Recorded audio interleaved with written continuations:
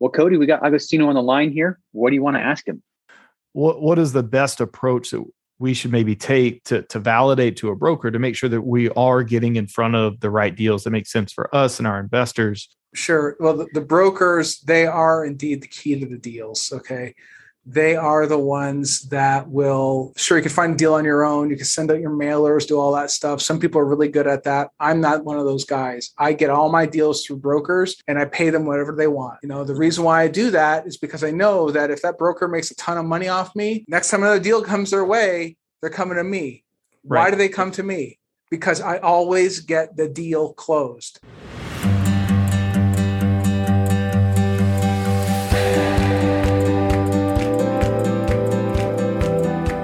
Welcome to the Diary of an Apartment Investor podcast with your host, Brian Briscoe. In this podcast, we bring some of the top professionals in the apartment investing field to discuss various aspects of the apartment investing journey with the sole purpose of educating listeners to make wise investment decisions. The Diary of an Apartment Investor podcast is sponsored by Four Oaks Capital, bringing you high-yield returns through apartment complex investing. Welcome to the Diary of an Apartment Investor podcast. I'm your host, Brian Briscoe with Four Oaks Capital. I'm very excited for today's show. It's another one of our Ask the Expert episodes. Two great people on the line, both podcasters. So I think this is going to be a great episode. We've got Agostino Pintas and Cody Lewis on with us today. So that said, Agostino, you're up first. Welcome to the show. Hey, man. Thanks for inviting me. Appreciate it. Yeah, appreciate you coming on. And incidentally, for the listeners, the guest bios are going to be in the show notes. So if you want to learn a little bit more about them, go ahead, go to the show notes, check that out. But Agostino, please do us a favor. Tell us about yourself. Yeah, absolutely. Well, I started off my career before real estate was in IT, technology. I used to run like large enterprise IT, and as a corporate drone, did that for some period of time. But I'd say about 4.5 years ago or so, 4 years ago, I ended up getting fired from I think at the time it was probably my 13th or 14th job. And couldn't, I was just not cut out for working in corporate. I've always been an entrepreneur, but not the corporate route. So I had a decision to make, and that decision was, okay, what am I going to do with my life now? I mean, I was, in my 40s. I can either continue down this path of turning my life over to some people that don't really care about me, or I can take the bull by the horns and do something on my own. And what is that thing? And I chose real estate. Now, I was actually doing real estate in this mainly single family and small multifamily, maybe about 15, 16 years prior. But I guess I fell out of it after 2008, really came disenfranchised with the whole thing. Yeah. But I ended up getting right back into it again, as I said, about 4.5 years ago, 4 years ago, actually a little less than that. So once I learned about syndication and how to raise money and how to put deals together, I then shifted my attention completely to raising money and doing large apartment deals. That was my primary focus. One thing. I turned away a six-figure C-level opportunities, turned all that away just to do real estate. And fast forward to today, and now we're closing on a deal right now, 1,300 units. This is in the span of like just under 3 years now. 1,300 units. Bought the Rockefeller Building in downtown Cleveland. That's going to be when that deal's done, it'll be close to $130 million of development just by itself. I got another development deal that's closing this week. And I just looked at another one that I'm going to be locking up here in the next couple of weeks here too. So about $200 million of development deals on top of over 1,300 units. And so things are moving very, very quickly. And I'm actually hoping to get another 300 units locked up here of stabilized assets in the next month or so. So things are moving very, very quickly. And really what it took was to focus on one thing and making that decision to do basically one thing, not to get distracted with the shiny object syndrome that many people do. So, and there's not a single day where I wake up and I say, oh my God, I wish I was working in corporate. That's never happened. And you called it a corporate drone, and I've had the entrepreneurial spirit, but I've kind of suppressed it for a long time. But, when I started, picking that back up and that fire started burning brighter, that's how I felt and I wasn't corporate, I was government, but I felt like, a drone, a cog in a wheel. You have like zero latitude for, anything, creative. But that drone. I don't want to be a drone. I think a lot of people here that'll resonate with a lot of people. But Brian, it's not to say anything that all corporate is bad, and we're not saying that. No. I mean, not at all. It's more like some people are cut out for doing that, and some people are cut out for the entrepreneurial route. I've been an entrepreneur since I was a kid. My parents really told me, don't be an entrepreneur. It's too risky. They were from Italy. They were, they were largely agricultural based people. They worked on farms, that kind of stuff. They told me, hey, you know what? No, don't do that. Go to school, go make something out of yourself and go work for somebody. That was the plan that's been prescribed, not just to me, but to thousands, millions of people, right? It's not this, but it's not the plan for everybody. There are some people that say, hey, I want to do what you do. I can say, are you sure you want to do what, because it's not every day is not all sunshine and rainbows. There's sometimes a storm, and you better be able to sustain that storm. If you can't, you're not cut out for it. Right. So, I was the kid at like age 10 that would, go door to door selling Christmas cards in July. Why Christmas cards in July? Because it guaranteed that I got to that house selling Christmas cards before anybody else did, And so from a young age, that was me doing the entrepreneurial thing. And I remember going through college, and I was in a PhD program for math, and I wanted to be a college professor. But what really scared me was being forced to be a college professor for the rest of my life. That really scared me. So everything I did, in my educational program was trying to make myself more well-rounded and, basically able to jump ship from college professorship if I didn't like it. Now, that ended up never happening, but that's one thing that just from the beginning, I always wanted to have options. I never wanted to put myself into one, niche. And I think that's the entrepreneurial part of me. And the nice thing about multifamily is there's so many different directions to go. I can go at my own speed. I can go as fast as I want, or I can go as slow as I want. But anyway, so I do like what you said about focusing on one thing, as far as a slightly different type of one thing. Like I said, I just said I didn't want to be forced into one thing, but how has that focus on one thing really helped you to grow and scale? Oh, wow. I mean, I'll tell you, that is the essence of building success when you're at least when you're first starting out, especially when you're first starting out, I should say. There's a lot of times when you get the shiny object syndrome, right? And many people get this, right? And I had to hunker down and focus just on one specific thing. I'm going to do multifamily property acquisition. That's all I'm doing. Hey, do you want to do single family? Nope, not right now. Hey, do you want to do development? Nope, not right now. Do you want to do triple net? Do you want to do all these things? Nope, no. This is all I'm doing right now. And I'm going to focus on it. But what happens is when you focus on it, this means educating yourself on the material, knowing the lingo, raising the money, getting your website, your materials all in line, being able to speak to the brokers, make sure the brokers know who you are and you get first dibs on those deals. Make sure that you know how to put these deals together in a way that entices investors to want to invest with you. All these different things. I mean, there's a lot to it by itself, let alone if you try to mix in all this other stuff. And that's, it's one of the biggest things is that when I hear about other folks trying to do a lot of these things, I mean, you better damn well be good at least doing one of those things very, very well before you start taking on other things. I mean, now, yes, I have an organization where we do triple net and development, but that's it though. It's 3 things. Yeah. And they're all interrelated. Right. So the development people, the investors we use for development are the same people that help us out with that partner with us on the acquisition of the stabilized assets. And same thing with the triple net. It's the same group of people. Right. So it doesn't really vary all that much. But I had to learn everything else. I had to learn how to put those types of deals together. But focus is absolutely necessary to build the success that you need. And because if there's that old I think it's Confucius saying, right? If you chase many rabbits, you'll never catch one. It's kind of like that. It's kind of like that. Yeah, I heard that statement before, and it's great, but something that I learned, I wish I would have had somebody tell me this up front, but I was all over the place. When I focused on multifamily, I decided I want to do multifamily, but geographically, I was all over the map. Price range, I was all over the map. I was underwriting $1 million deals and $20 million deals. Yeah.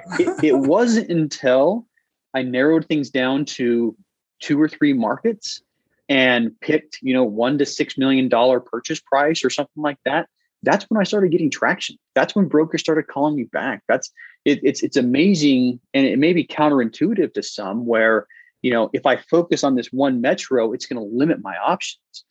Well, it's counterintuitive in that sense, but it actually, you're going to get a lot more traction a lot quicker by focusing. So I love that you brought that up. My own experience, 100%, justifies that, or not justifies it, but anyway, enforces it. Enforces that. That's the right word. So yeah. Well, I mean, I only have one market. It's Cleveland. Mm-hmm. That's it. I live here. I know what it is. I know what it's about. I know all the opportunities here. Mm-hmm. I know what the right price is to pay for the asset.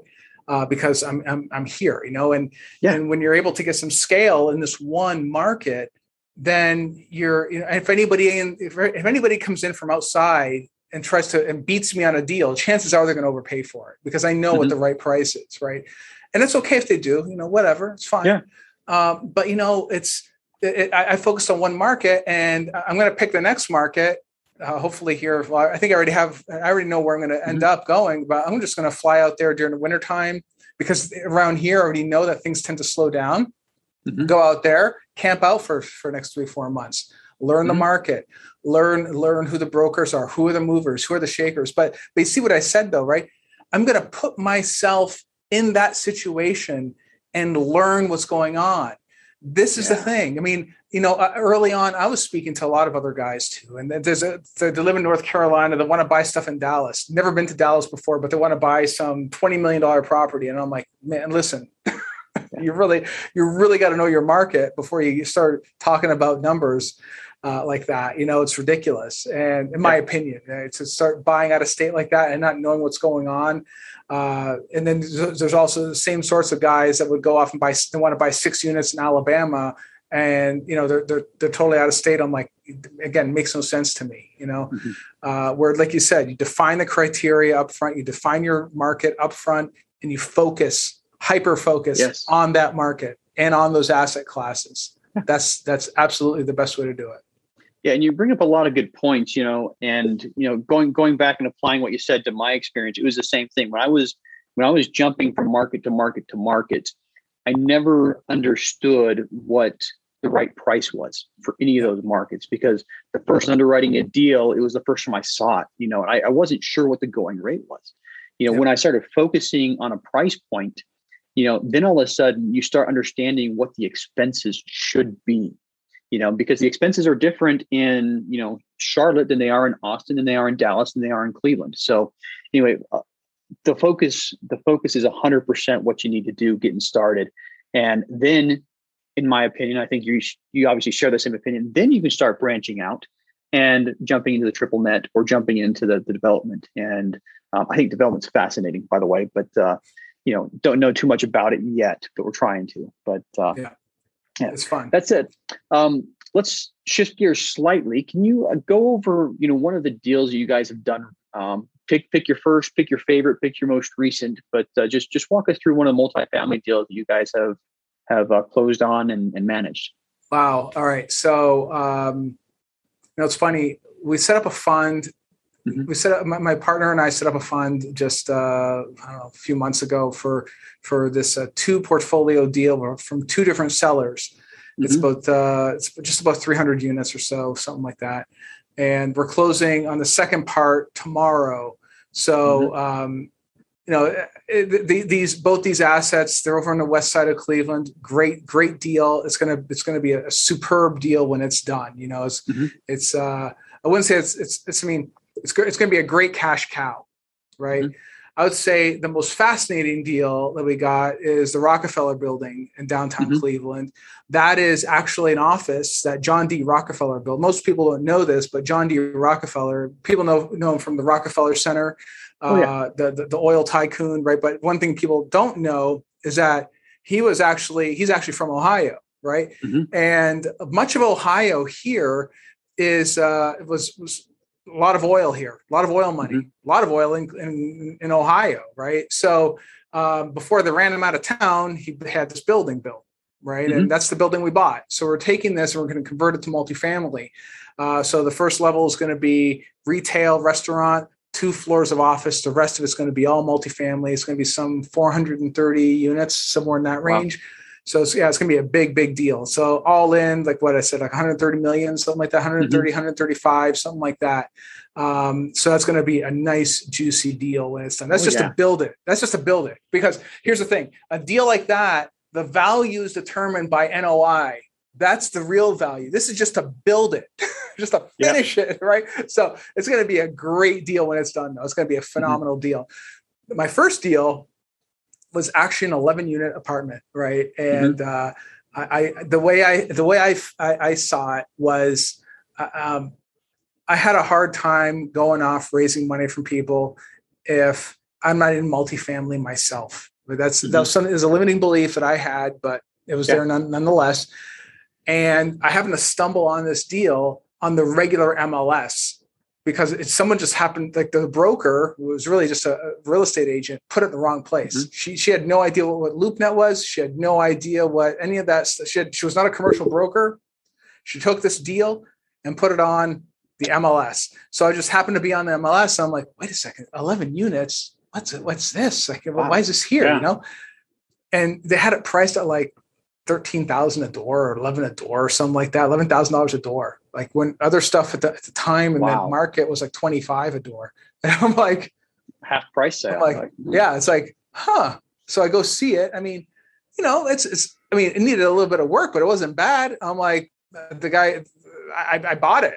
Sure. Of course I bought it, and the guy was, the owner had started a 12th unit, never finished it. I finished it and just recently sold it for like $35 a door. So it all worked out.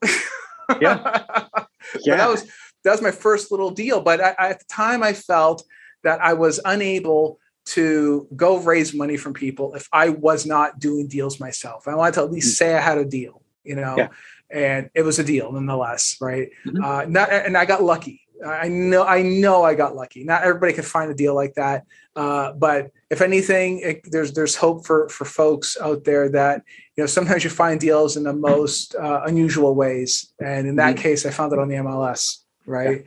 So, a lot of lessons learned there. I mean, 11 units to where you are now, that it just goes to show that you can start almost anywhere and scale pretty rapidly. The other thing, and just want to address the limiting belief. I had the same limiting belief. I wanted to syndicate from the beginning. And I remember walking 5 and 7 and 10 unit properties because that's what I could afford. Looking at all the cash that I could put together for a down payment, I figured, and I wish it was $11,000 a door, in the areas that I was looking at, it was closer to, 50, 60,000 a door. But I had the same limiting belief. And it wasn't until a little later that I realized that you can still do it. You can skip the single family, you can skip the small multifamily to jump in it. So appreciate you bringing that up. That's a good point. Yeah. So one question I'd like to ask everybody on the podcast, and gonna hit you up with it right here. What's your big burning why?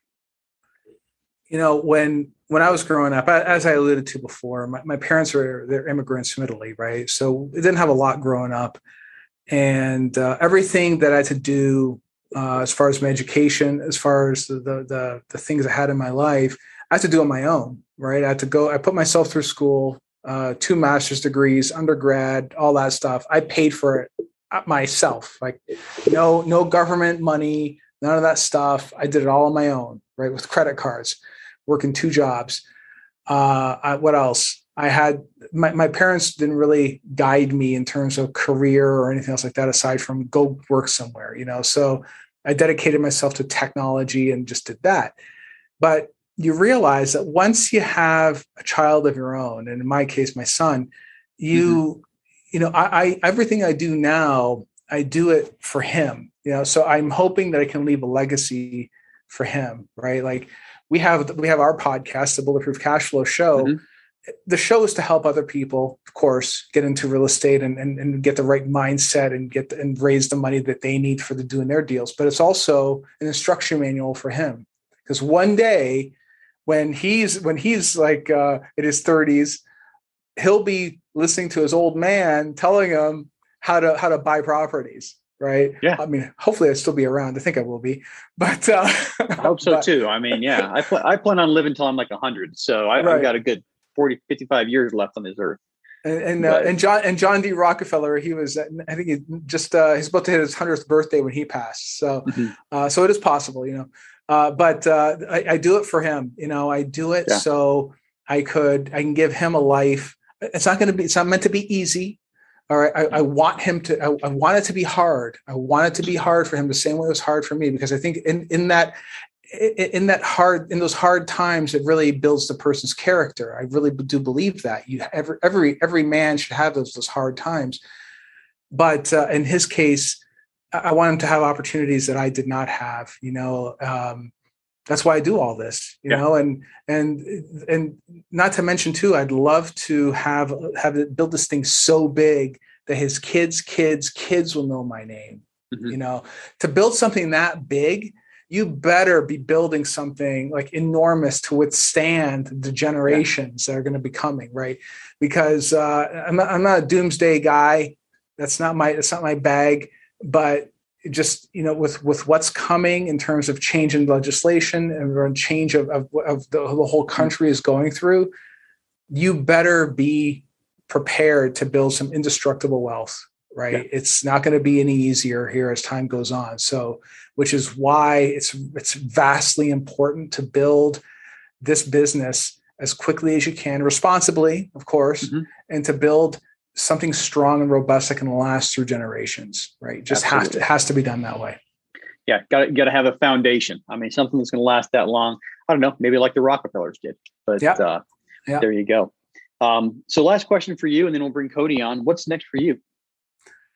I've been focused a great deal on multifamily, as I said before, and we still are, still trying to find stabilized assets and fix them up, and the typical value add, fix them, hang on to them long term. It's typically what we do. I'm still doing it.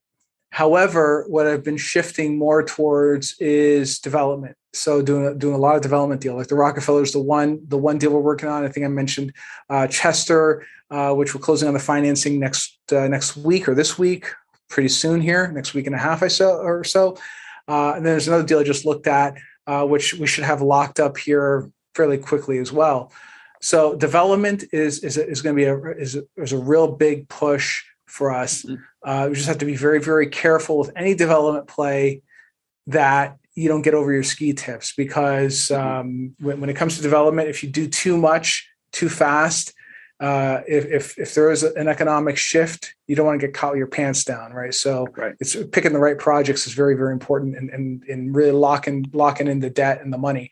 And then the other thing that we're doing is triple net acquisition too. So that's your single tenant triple net, Dollar Tree, Dollar General, Arby's, Pizza Huts, those the single tenant stores, stuck with long-term leases with the corporate guarantee behind them.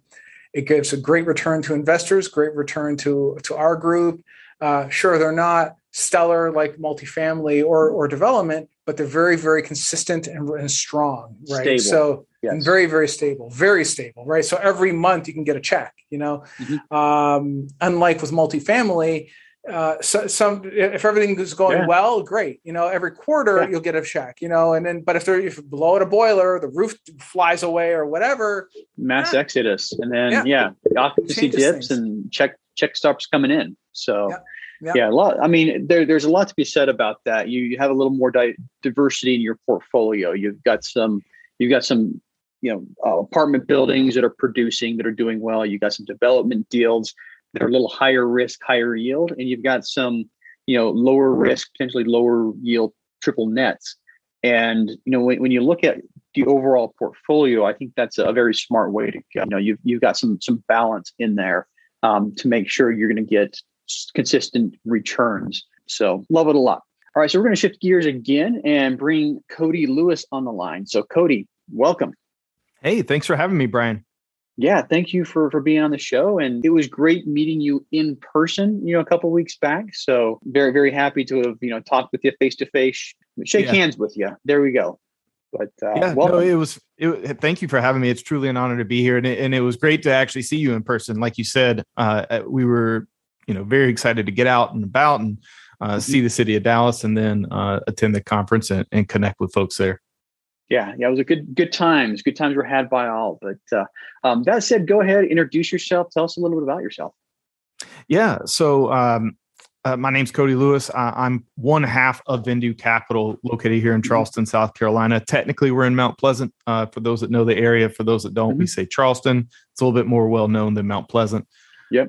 But my business partner and I, we've been really in this for about 9 to 10 months now. So my business partner previously passively invested with a couple of different groups leading up to now. And we spent a lot of time talking in 2020 about migrating over and becoming GPs ourselves. We made that shift right at the tail end of 2020 into 2021. He spun down his construction company that he'd been running successfully for 15 years. And then right around June, I actually left my W-2 job, which I think it's interesting that the three of us are talking because I too, my undergrad degree is in applied mathematics. I was going to be a high school math teacher, and I left a W-2 job that was in technology sales.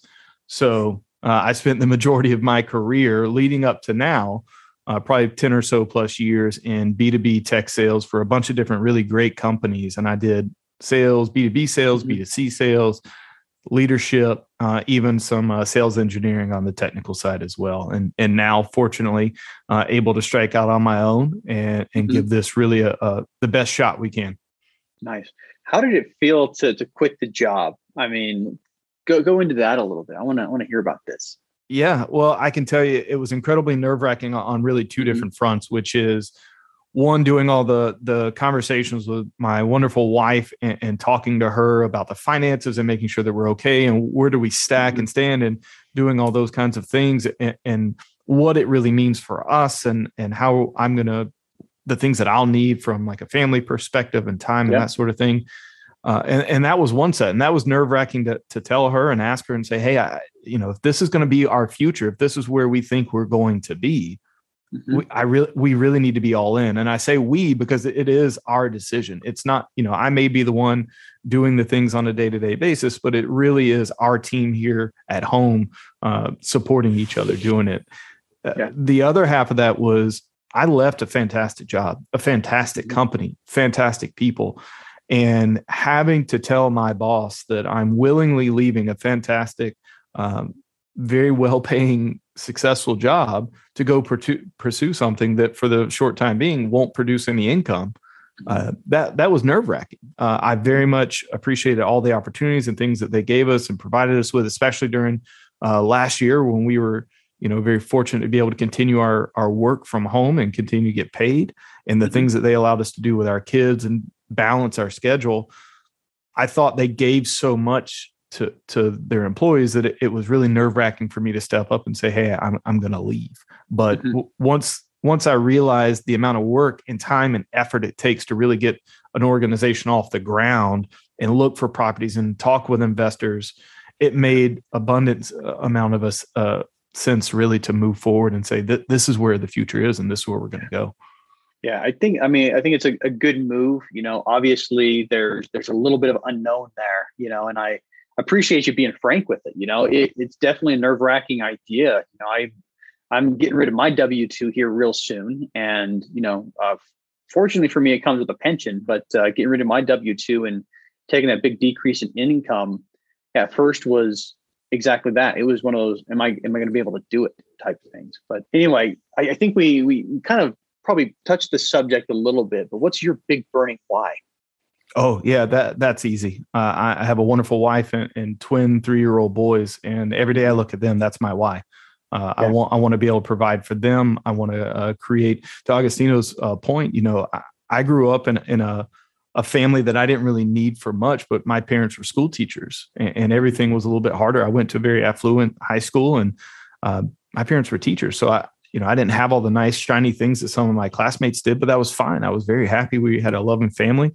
And I want that same type of thing for my kids, but I also want to build that generational wealth for them and possibly give them something down the road that they can take on and continue that success.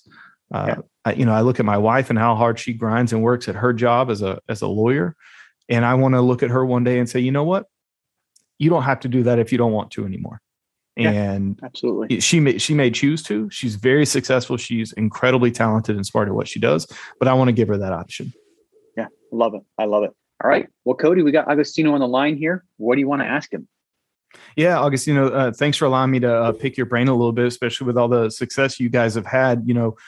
As I mentioned, we've been doing this since about December, January, late last year, early this year. And some of the things that we're running into now is, I handle a lot of the investor relations kind of conversations, new investors, ongoing conversations.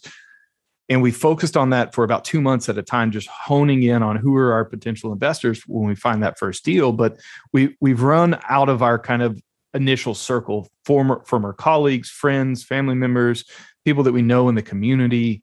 And we're looking to find kind of that next ring around the circle, if you will, on potential investors and folks that we can talk to. And we're starting to develop a clear picture of our avatar and what that looks like for our investors. But it's then finding where they maybe are and how to reach them. And we have a podcast and a website and a small social presence, but would really like to know where we can maybe spend the most time and effort to try and find that next group of people.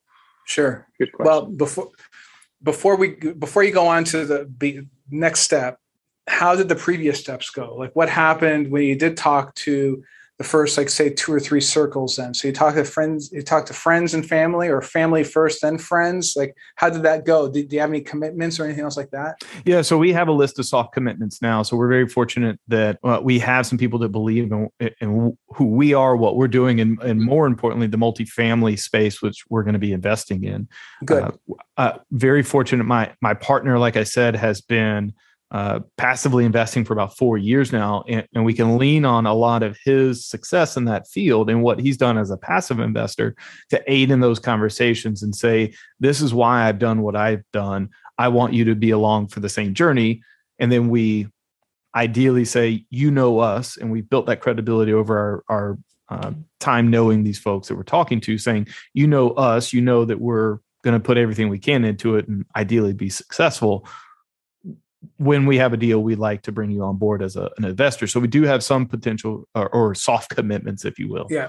Yeah. Good. So when you pitched your friends, how'd you do it? Did you use like a business plan model? Did you just talk to them? Like, how'd you do it? Yeah, I think it's a combination of both. And we really broke it down depending on the person, right? It's more, we focused on, some of our people that we talked to, friends, family, they've never heard of multifamily. So it was really let's give you the idea of why we're talking to you about multifamily and its potential for you as a potential investor, and why we think it's good. For others, it was that maybe that we knew in the community that had invested in some sort of real estate. It was less about the real estate model and more about just building that trust and relationship even further with my partner and I. Got it. Okay.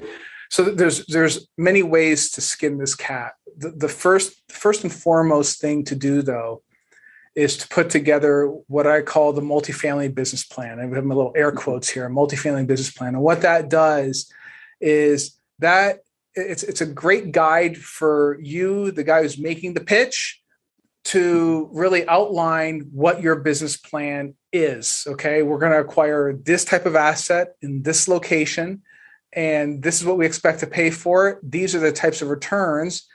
And here's the team. It's myself. It's my partner. It's this property management group who manages thousands of units. It's this SEC attorney who handles stuff for Grant Cardone or handles stuff for XYZ people that they know already, which is huge. Like our SEC attorney is the same guy that handles stuff for Grant Cardone. Okay, so it's like instant credibility. right? Right. And I didn't know that, by the way, when I picked the guy. Okay, I've realized that afterwards, right? I picked him because he was very, very good. Yeah, I picked him because he's excellent, and oh yeah, Grant just happens to use him, right? Which is great too. But remember, these people that you're talking to needs to have a connection to some sort of expertise or to someone that they know. If it's Grant Cardone, for instance, right, you have like a soft connection there, right? Because now you have this SEC attorney who's working for you technically, and also it does work for Grant Cardone. Great. So who's the property manager? Who's the SEC attorney? Who's your CPA? Have your team outlined. So it isn't just like you going to them hat in hand with your handout. No. This is a real business. This is a business opportunity that I'm presenting you, and I like you, so I want you to be part of it. It's a very different scenario, right? Your pitch is absolutely key. Okay. Sure. But this business plan is an outline. And like I said, it's a PowerPoint or some sort of prepared document, like a PDF you can step through very, very quickly. And you don't want to go too fast, of course, but in a way that you can guide your pitch. Okay. That's what it's for. The first thing though, when you're talking to friends and family, is once you get them on board with some soft commitments, is try to go out from there as opposed to continuing on outside of that ring. So if your friends are, like, say, very wealthy already, and they've already committed to doing stuff with you, hey, Frank, do you know anybody else who might be interested in maybe learning more about this kind of stuff? And Frank might say, you know what? As a matter of fact, my business partner might be interested in this. Right. Yeah. So it's an easier way to get, once you have an intro with that person, to get more, how should I say, to get other people that can sponsor you, so to speak, right? Like referrals in the B2B space. Yeah, exactly. Got it. Exactly. Yep. It's huge, right? But then I noticed you said you have a podcast and you're doing other things like that. That's going to get you in front of a larger audience, which is great too. It's going to take a while though to really cultivate and bring in those people into your deals eventually, right? The best way to at least start, even now, believe it or not, is RIAs. Believe it or not, RIA, right? You go to the Real Estate Investor Association, you go to your local RIA and get to know people. This, I'm telling you guys, this game is not like you're going to talk to 5 people and all 5 are going to invest with you. It takes a while to invest, to find the investors that you need, right? That's the thing. It takes a while to do it. What I find for many people that are starting out is they're doing exactly what you're doing. They have a kick-ass business plan that they know how to pitch it, and they can articulate very easily and in a way that people understand why they should be investing in this, in the opportunity. But it takes a second to put all that together. But if you're really good at also finding deals in your local market, to partner up with somebody else that really likes investing in your market too, right? Nothing wrong with doing that. So let's say, for instance, you find a nice deal that makes sense. Bringing in another partner, maybe on the GP side, is another way to sort of kick things off, right? So now you're helping bring some investors. You have this other group to bridge the gap. Great, you got a deal done. What's most important here is you're getting a deal done. Right. You just got to get a deal done. Don't get greedy on acquisition fees. Don't get greedy on stacking all this extra stuff. Don't worry about that. Get a deal done and make sure that come hell or high water, that deal's got to make money, and you have to do whatever it takes to make sure that happens for your investors. Because the second you get that investor their money back, they're going to be investing with you again. And then again and again and again. So that deal has to work, right? Has to work. But I guess it's important that you're able to pitch that deal. And I also found that if you're trying to pitch this program to people that are not familiar with real estate as an option, it's an uphill battle. I don't even waste time talking to those people anymore, right? I refer them to the podcast. Listen to the podcast. If you want to build wealth and you want to make a whole ton of money, listen to the podcast. That's it. It's only because the chasm for them to jump over between not investing in real estate at all to suddenly plunking down $100,000 out of the 401k and putting it into a real asset is huge. These people don't get it. Because I was one of those guys too in corporate America. I would have thought you were insane if you would have told me about the syndication stuff. I was like, what are you talking about? I've been told my entire life it needs to go into this 401k. Isn't that where it's supposed to go? What do you mean? What's wrong with you, Cody? Right. Right. Index funds. Right. Index funds, guys. Yeah. And people don't know it. That's a scam. The whole thing's a scam.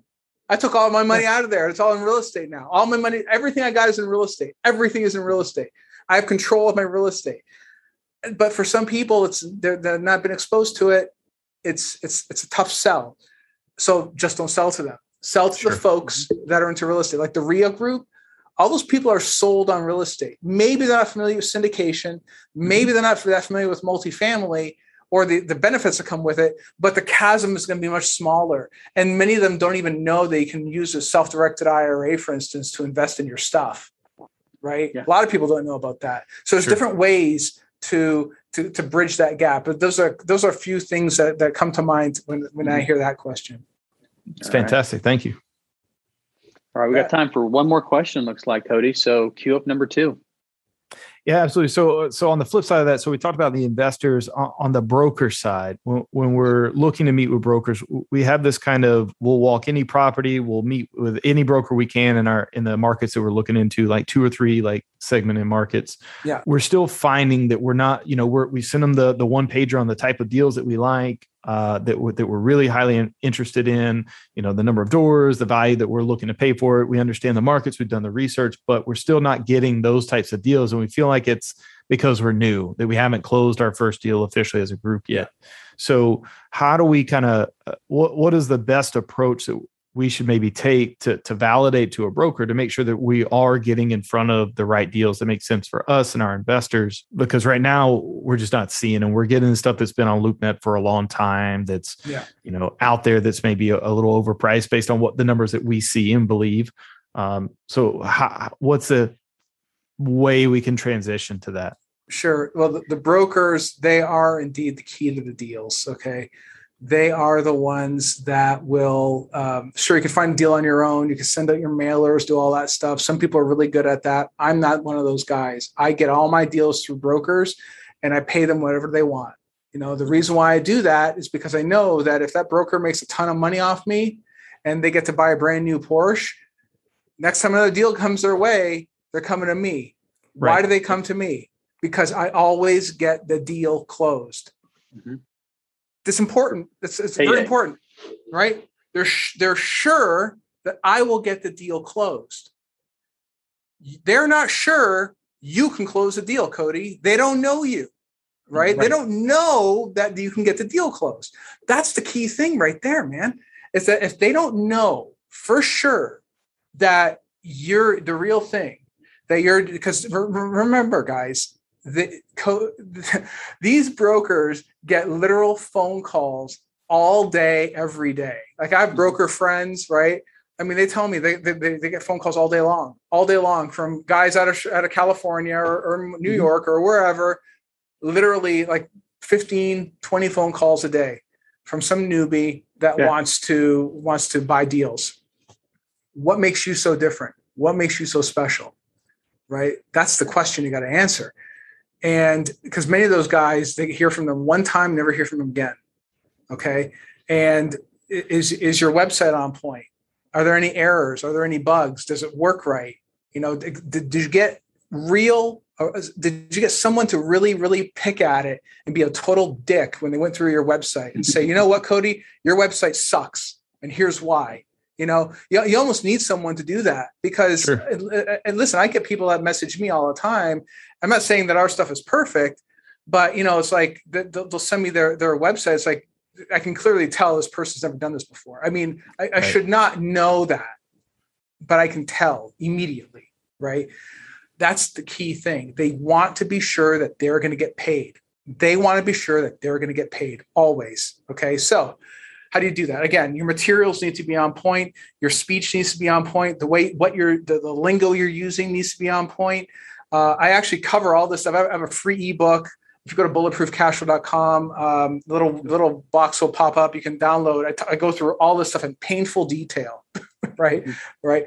I even go through the social media stuff because if they do a Google search on you, and you see a picture of you holding a beer and drinking with your buddies, I'm not saying there's anything wrong with drinking your buddies, having a beer with your friends. Nothing wrong with that. But it's like if you're a party animal, that is the first thing they see. It's like you have to put yourself in their shoes, right? Sure. Just the other day, I had I saw something on Facebook about how somebody made a comment about, what is it? Oh, I know. It was Jim Cramer, Mad Money, an investment opportunity for some out of the country scenario that was going to return 10 to 12%. And this guy says, "Oh, that's a complete scam because Jim Cramer says if it's more than 5%, it must be a scam."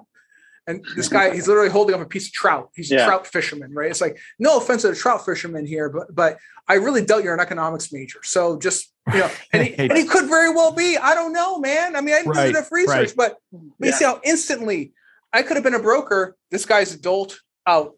Next, and I'll go through my phone call list here, right? Because I have like 14 other guys that called me today looking for deals, right? Yeah. All right. Well, it's time to wrap things up. I know you got a hard stop right now, but let's close things up. One last question for each of you. Augustino, you can go first. How can listeners learn more about you? Sure. Bulletproofcashflow.com. If you just Google that, go to the website. Like I said, I have some materials there that also talk to a greater extent some of the questions that Cody here asked me, right? Capital raising and brokers are two of those big, heavy things. Go ahead and download the material there. I have 2 separate ebooks that talk about those things in painful detail.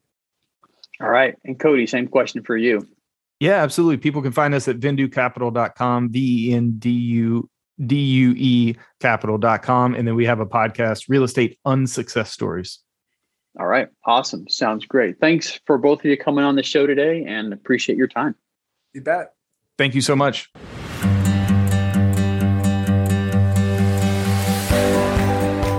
Thank you for listening to the Diary of an Apartment Investor podcast today, brought to you by Four Oaks Capital. If you'd like to know more about how to invest in apartment buildings or want to be a guest in our show, visit our website at fouroakscapital.com/podcast or email us directly. If you're still listening, you obviously like the show, so pull out your phone, tap subscribe, and leave us a 5-star rating on your favorite podcast app. And we'll see you again next week.